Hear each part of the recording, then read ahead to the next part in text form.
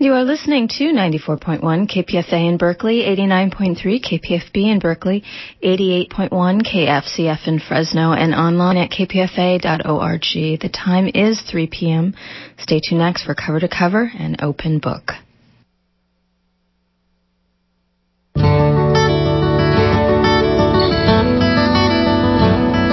Back in September, at the last big anti-war rally in San Francisco, I happened along this gentleman somewhere at the end of the march. I'm here. I'm a reporter with KPFA, which is a pacifist network, just to be clear. But can you tell me about your sign and how you would want to be identified on the radio or in a news piece? I would like to be identified as someone who loves America, someone who supports freedom across the world, and someone who thinks that the war in Afghanistan, the war in Iraq, the wars that we should be fighting throughout Rwanda, Central Asia, the rest of Africa, and in Israel are just because we're supporting freedom. So why is history important? Today on Cover to Cover, Open Book, we'll talk to several authors to commemorate a whole bunch of lesser-known anniversaries taking place today, December 2nd, 2005. I'm today's host for Open Book, Eric Klein.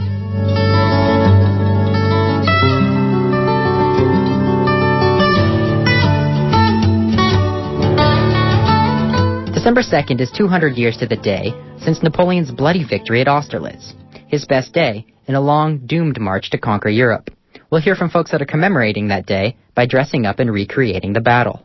You can read all you want about what the men experienced until you've actually done it, albeit in a much safer and secure way. You don't really have a full appreciation for the sacrifices that men made. John Brown, the anti-slavery mass murderer who stormed the armory at Harper's Ferry, hoping to arm a slave revolt, was hung on December 2nd, 1859, for his efforts.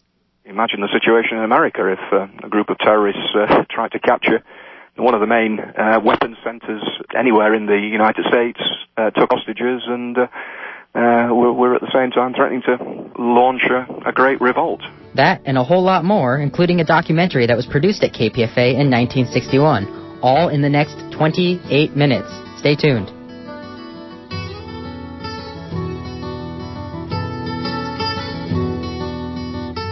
At that same anti-war march that I mentioned earlier, I also happened on this large group of young people, and they attracted me because they were loud and lively and well organized.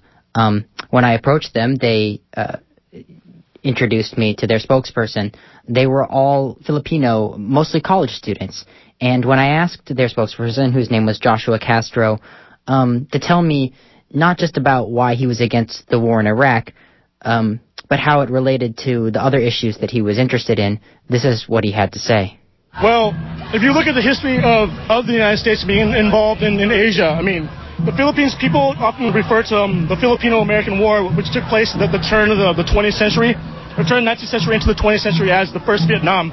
It's completely forgotten history books, but it shows an example of how the United States took control of a third world nation and has continued to exploit its natural resources and the labor of its people over a long period of time. So Joshua Castro compared the very old war in the Philippines, the war that's in the very distant past, with a more recent conflict that the United States engaged in, which was the Vietnam War. And the Vietnam War is very, very often compared to the war that the United States currently is engaged in Iraq. And everybody who listens to this station, I think it's safe to say, is of the opinion that the war in Iraq has always been a mistake. And they knew that. We all knew that 2 years ago. But it appears as though the American public, the rest of the United States, has caught up. And on this date in history, in 1962, after a trip to Vietnam at the request of President John F. Kennedy, U.S. Senate Majority Leader Mike Mansfield became the first official to not make an optimistic public comment on the war's progress. In December 1898, the United States paid $20 million to Spain for the territory called the Philippines.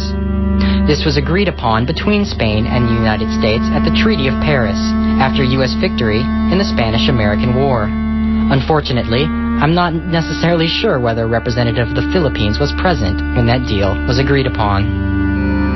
The Filipino people had been fighting against Spain for independence for years, and with the end of Spanish colonial rule, the Philippines declared its independence, and Emilio Aguinaldo was declared the first president of the country. In the meantime, the U.S. sends about 11,000 troops on boats to occupy the island in East Asia. Hostilities between U.S. forces and the Philippine Army commenced 3 months later. The Filipino president, Emiliano Aguinaldo, is declared by U.S. President McKinley to be an outlaw bandit. The war is called the Philippine Insurrection instead of a war, thus avoiding involvement of the United States Congress. U.S. forces take control of Manila in a short month. The outlaw president, in command of the Philippine resistance forces, withdraws into the mountains north of Manila. On December 2nd, 1899, the 24-year-old Filipino general Gregorio del Pilar, commanding 60 volunteer soldiers, dug trenches and built barricades on the narrow mountain trail and held the Pasang Tirad from the advancing U.S. forces for 5 hours, while President Aguinaldo and the bulk of his men made their escape. 500 U.S. troops from the 33rd Infantry eventually overran their position, killing or capturing all 60 men fighting with the young General Gregorio del Pilar, who died that day, December 2nd, 1899, at the beginning of the U.S. occupation of the Philippines, 106 years ago to the day. After the Battle of Tirad Pass, the war, which was known as an insurrection, got bloodier. The U.S. military became engaged in a guerrilla war with the Filipinos, which continued for 17 years. Alan Farmer is a history professor in England and the author of several textbooks, including a few on the American Civil War. I asked Alan Farmer to tell us about John Brown, who was a white abolitionist, and his raid on Harper's Ferry, Virginia. Brown and, I think the best part of 18 men, capture the armory at Harper's Ferry. I think the aim then, as far as we know, was that Brown and his men would take the weapons from Harper's Ferry and try and get up into the hills, where they would use the weapons to arm slaves, who they hoped would then rise in revolt. Brown actually didn't get the weapons out of Harper's Ferry. He chose to stay there. And then we get a typical terrorist situation. He takes a few hostages and gets himself holed up in the firehouse at the armory. Strange things then happen. A group of Marines sent from Washington to negotiate and ultimately to storm the building. They're led by none other than Robert E. Lee. In the end, Lee orders his troops to seize the building. In the process, a lot of folk are killed. Brown himself is wounded. Just how seriously remains a subject of some debate. After a speedy trial, John Brown was hung on this day, December 2nd, 1859. I, John Brown, am now quite certain that the crimes of this guilty land can never be purged away but with blood. I let them hang me. I forgive them, and may God forgive them, for they know not what they do. Raymond Massey, playing John Brown in the 1940 film Santa Fe Trail. The movie played fast and loose with history and starred Errol Flynn, Olivia de Havilland, and a very young Ronald Reagan. John Brown in this movie is clearly the bad guy. Enemies of the Union, all such foes of the human race. The nation in general and its feeling towards the institution of slavery and the notion of abolition, where were people in general thinking at this time, and did the event actually shift the thinking? Good question. We're talking December, Brown's executed on December the 2nd, 1859. His execution is well reported. On that day, there were some northern towns, particularly New England, that rang their church bells in sympathy with Brown. Southerners are they're incredibly angry. The important point, of course, is the date. He's executed the 2nd of December 1859. The following year, Abraham Lincoln is elected the first Republican president, and by the time Lincoln was inaugurated president in March 61, 7 Confederate states have left the Union, and 4 more are soon to follow, and the Civil War is around the corner. So the Brown event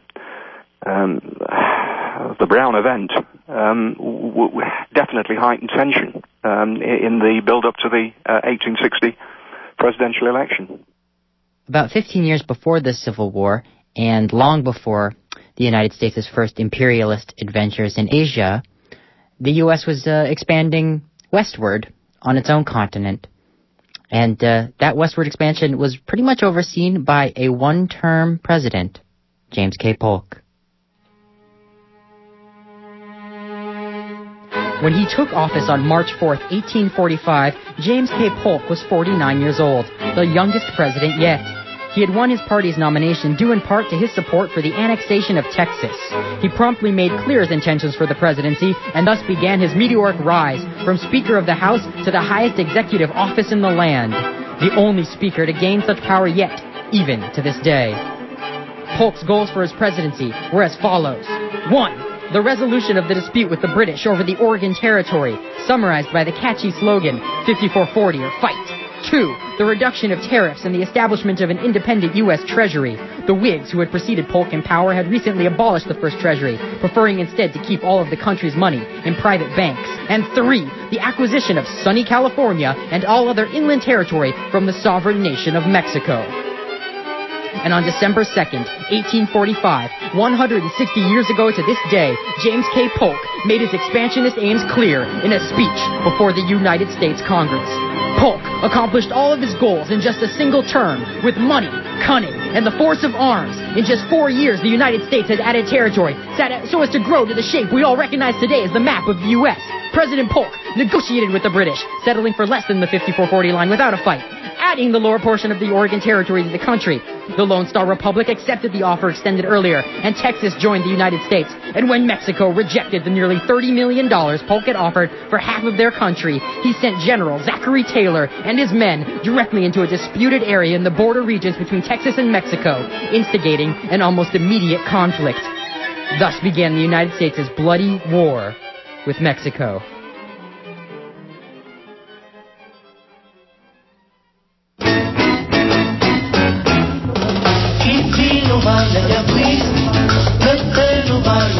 On December 2nd, 1961, Fidel Castro declared that he was a Marxist-Leninist and that Cuba was going to adopt communism. Castro's politics and what that meant for Cuba weren't much of a secret before that speech, but I suppose this date made it official. This was about 6 months after the Bay of Pigs invasion. The following documentary comes from the Pacifica Radio archives. It was produced right around the time of Fidel's speech in 1961 in the KPFA studios by Chris Koch. Here are some highlights. In the words of United Nations Radio, when the General Assembly's main political committee met again on Monday morning, April 17th, the Foreign Minister, Dr. Roa, again asked for the floor as a matter of great urgency. Debo anunciar en forma oficial y en nombre del gobierno que tengo la honra. I must announce officially, on behalf of the government which I have the honor to represent, that the Republic of Cuba was invaded this morning by a mercenary force which came from Guatemala and Florida, and which was organized, financed, and armed by the United States of America. Ambassador Stevenson again replied. He declared that while his country sympathized with the aims of Cuban exiles, the United States had not committed any aggression. Dr. Roa, speaking for Cuba, has just charged the United States with aggression against Cuba and invasion coming from Florida. These charges are totally false, and I deny them categorically. The United States has committed no aggression against Cuba, and no offensive has been launched from Florida or from any other part of the United States. Saturday, April 22nd. Full story of Cuba disaster. Bitter rebels here were analyzing today the causes of the failure of their attack this weekend on the regime of Premier Fidel Castro. With their political leadership battered and divided, and with the underground organizations in Cuba badly mauled, rebel resentment is mounting against the United States and especially the Central Intelligence Agency over what is regarded here as monumental mismanagement. As has been an open secret in Florida and Central America for months, the CIA planned, coordinated, and directed the operations that ended in the defeat on a beachhead in southern Cuba Wednesday. Those were the words of the San Francisco Chronicle.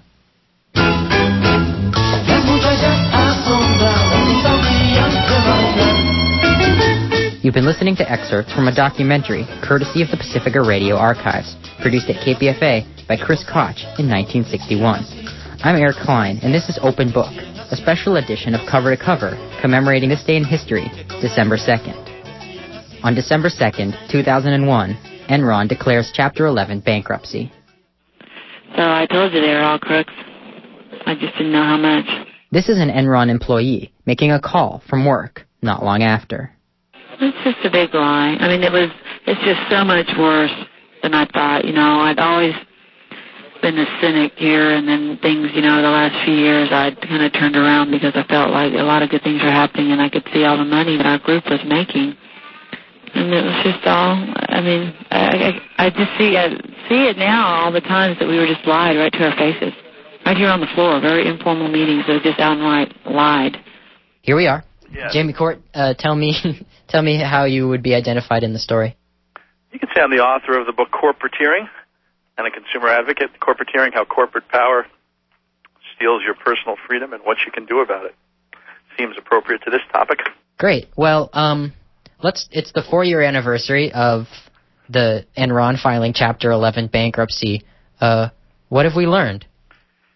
Well, I think Americans have learned that when big corporations say they have an innovative way to turn a vital necessity of life like electricity into a commodity, the public should think twice. And I think the public's learned a few things. One is that deregulation of the energy markets is a recipe for greed for energy pirates and shortages for the public.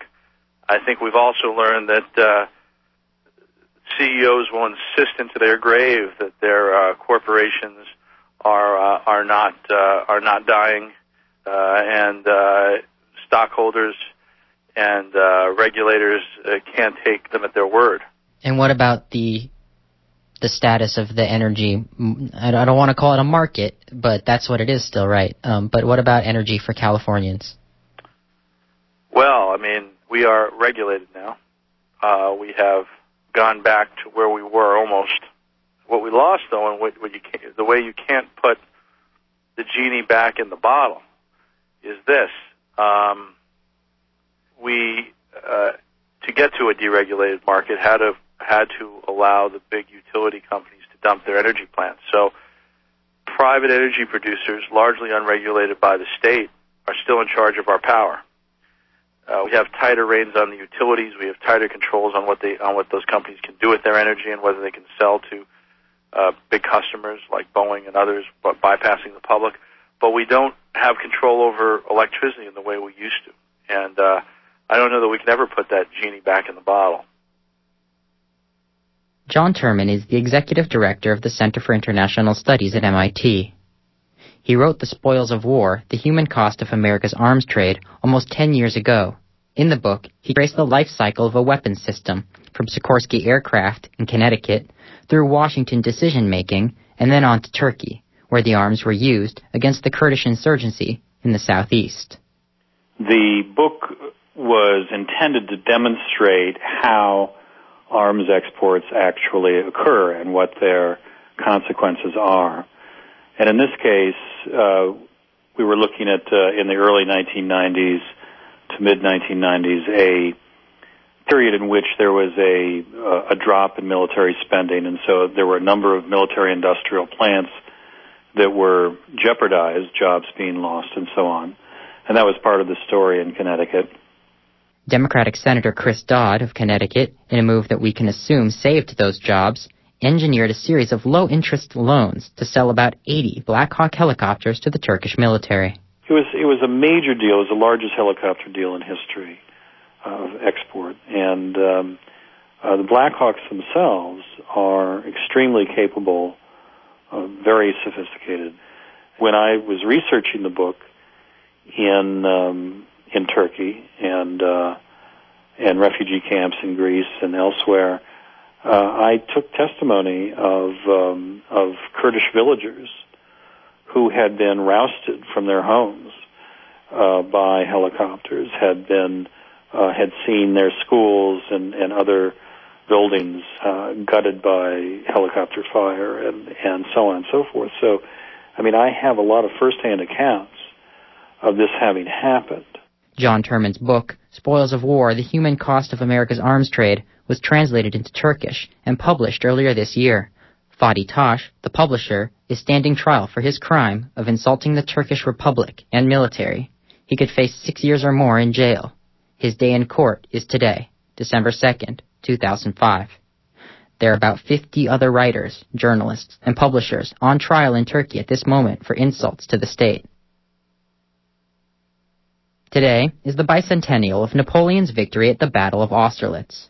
We'll hear from history professor Alan Farmer, who spoke to us about John Brown earlier, and then two gentlemen taking part in the battlefield commemorations this entire weekend in South Moravia. Austerlitz is a colossal battle. It's a real bloodbath. I mean, we often tend to perceive these engagements as somehow romantic and colourful and not like the bloodbaths of the First World War. Back in 1805, there were about 20,000 victims of the battle, and obviously those soldiers were buried on the battlefield in mass graves all together. There were graves founded on the battlefield where the Russians, French, and Austrians are laying next to each other in one grave.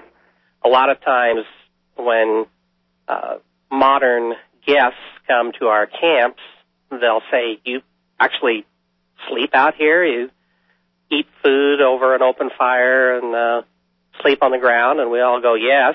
When they ask, "How do you do it?"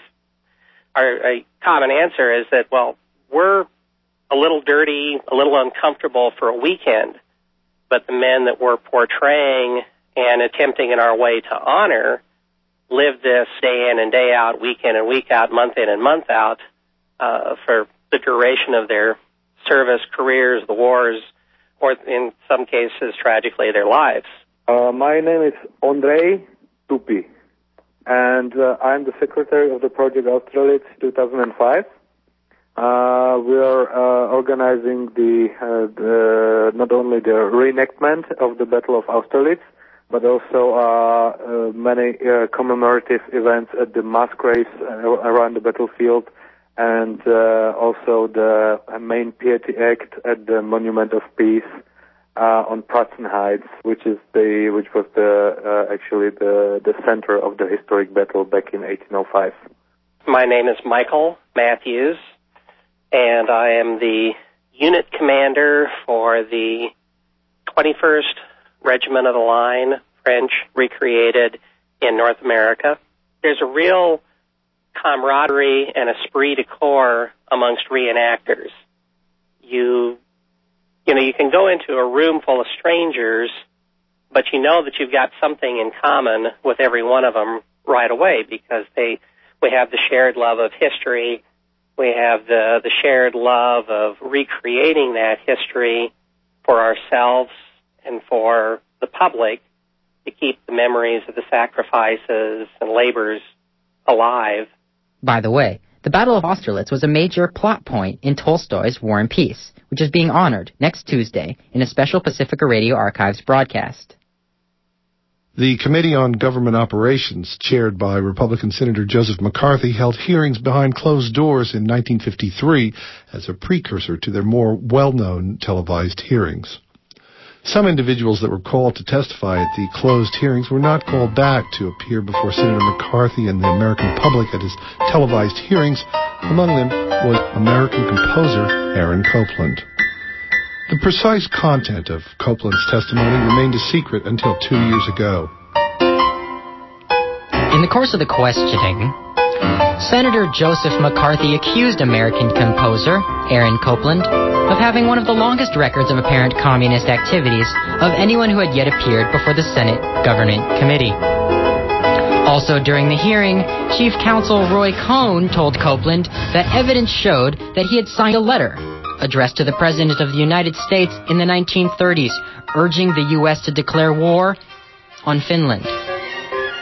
Copland said he was reasonably sure that he hadn't signed such a letter and indicated that he was more or less a pacifist and, more importantly, someone who was solely devoted to the composition of music over politics. In addition to his notoriety as a composer, Copland had been employed through various agencies, including the State Department, for a number of years, to lecture abroad on symphonic and serious music, as he put it. A role, he told the committee, that he valued very highly because it allowed him to share ideas with audiences in Europe and Latin America regarding what American composers were up to. McCarthy kept hinting that perhaps Copland was selected for this particular duty because of his communist sympathies.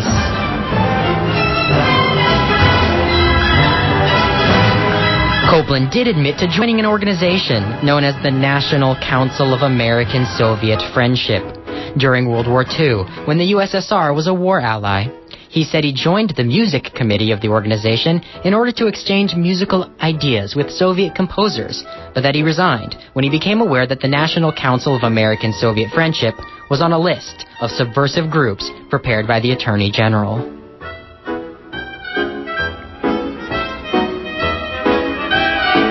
A list of 27 so-called communist front groups that Copland was told he was affiliated with was read into the record by Senator McCarthy.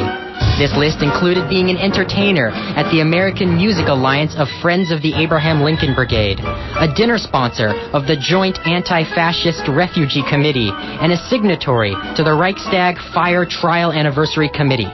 Copland said that he couldn't recall much about any of these things, including whether or not it was true at all that he was involved in such groups. He told McCarthy and the committee that at best he may have put his signature on some penny postcards which were sent to him in the mail over the years. Aaron Copland did say that he was glad he had attended the Cultural and Scientific Conference for World Peace in 1949, despite knowing beforehand it was a communist-led event. He testified that he had attended in order to participate in the cultural exchange with Russian composers, but his experience was tainted by the political bent of the conference. Copland said he hadn't participated in a like event since then, and he agreed to supply a written list of names of other Americans whom he could remember, though he promised that he couldn't remember very many, that had also attended the committee.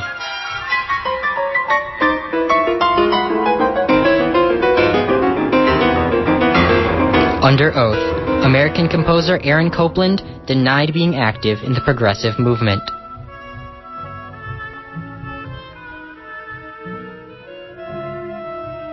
Furthermore, Aaron Copland rejected the Soviet practice of forcing composers to write music favorable to the state, saying it was a main reason he was against communism. He stated before the committee that he was unsure what revolutionary music was supposed to mean.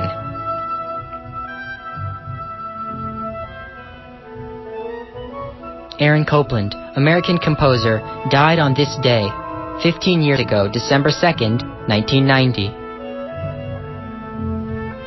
December 2nd, 1954, 51 years ago to the day, the United States Senate condemned Senator Joseph McCarthy by a vote of 65 to 22 for conduct that tends to bring the Senate into dishonor and disrepute.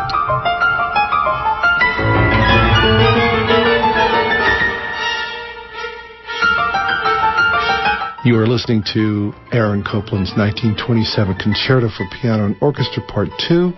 This is Cover to Cover, Open Book.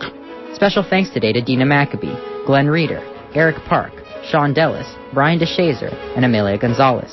This program featured Alan Farmer, John Turman, Andre Tupy, Michael Matthews, Jamie Court, and a documentary from the Pacifica Radio Archive.